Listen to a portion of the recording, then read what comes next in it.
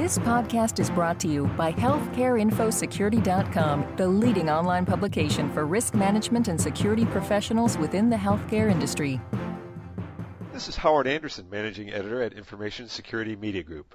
Today we're talking about 2011 information security trends with Lisa Gallagher, Senior Director of Privacy and Security at the Healthcare Information and Management Systems Society. Thanks so much for joining us today, Lisa. Thank you, Howard. I'm happy to be here. Why don't you tell us a little bit about your role at HIMSS? The common factor among our HIMSS members is, of course, their involvement with IT. So, as you can imagine, there are several factors at play for the area that we call privacy and security. So, first, there are privacy and security concerns in various care settings, and privacy and security clearly overlaps with things like quality, patient safety, cost, etc. So, and many organizations in healthcare don't have deep content knowledge and privacy and security on their own staff, and oftentimes they rely on HIMSS for help in those areas. And at HIMSS, we do see quite a bit of need for content-related materials and support in the area of privacy and security from our members. So my job at HIMSS is to make sure that we're making progress on providing our members with valuable resources to help them meet their own responsibilities in privacy and security, and then provide a focal point for all of those activities. So that's what I do every day. Based on your research and your discussions with HIMSS members, what would you say are the top 5 trends in healthcare information privacy and security for 2011? Well, Howard, in thinking about this, I broke it into 2 areas. The first is just what do we get the most questions on, or what are some of the most challenging issues in the technical area of security. And there I identified 3 that are trends both from our survey as well as what we get questions and requests for resources on. The first I would have to say is mobile device security. So many organizations have employees that either have or want to use mobile devices in their jobs, so laptops, smartphones, etc. And organizations need to understand how they can deploy these safely, both through policies and procedures as well as technical controls to help them keep the information safe. And then that leads us to another area, which is data encryption. A lot of organizations ask us about the requirements in this area. Do we really need to encrypt the data that we store and transmit? Do we need to spend the money on technical encryption technology, et cetera? And then following that is email encryption. There's a lot of discussion as to whether they should be encrypting all of their email also.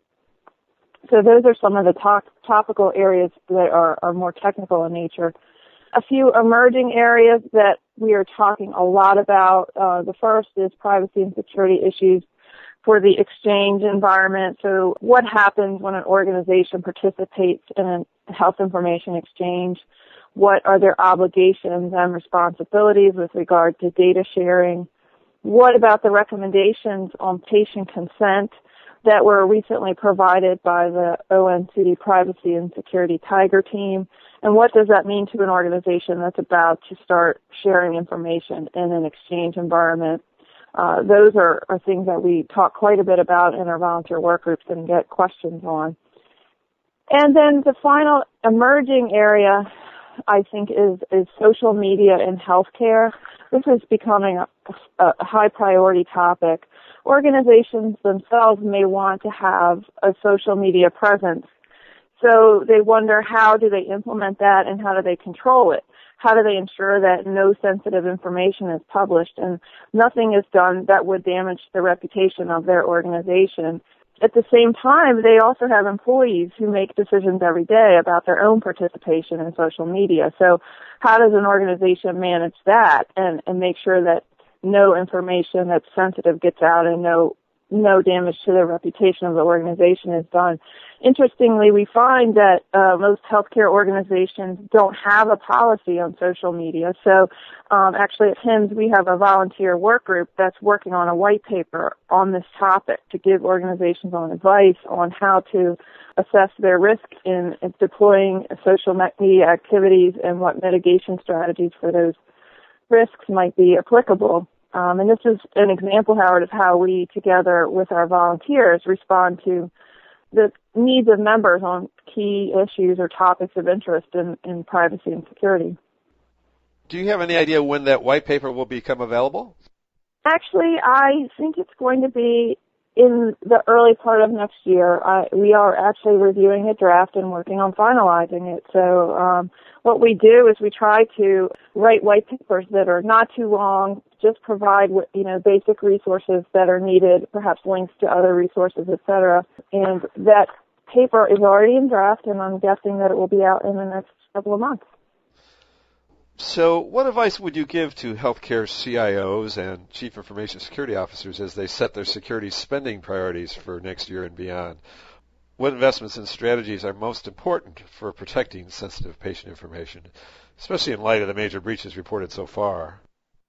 From the HIMSS security survey this year, we already know that the amount spent on security is relatively low. So again, this year, approximately half of our respondents reported that their organization spends 3% or less of their organization's IT budget on security. So we think that number is relatively low. We've seen some improvement year over year, and we hope to see that going forward. But of course, resources are tight, and spending needs to be focused on key priority areas for the organization. For security, I think we really need to focus in two primary areas.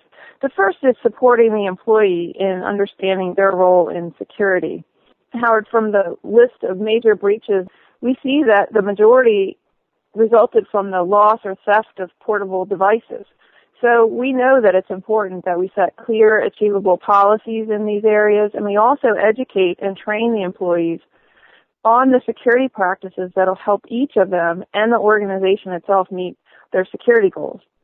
Now, for the organization itself, I think, and you've heard me say this before, the biggest bang for the buck activity is to conduct a security risk assessment.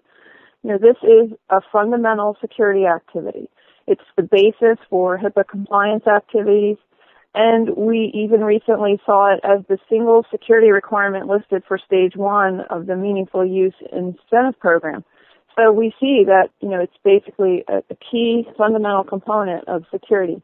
Once an organization does a risk assessment and understands its risk areas, it can evaluate its current security controls, its policies and procedures, etc., and then performing periodic assessments and managing that by making changes to controls where needed is the best way for an organization to meet all of its security goals as well as its compliance requirements. So that's something definitely worth spending some resources on.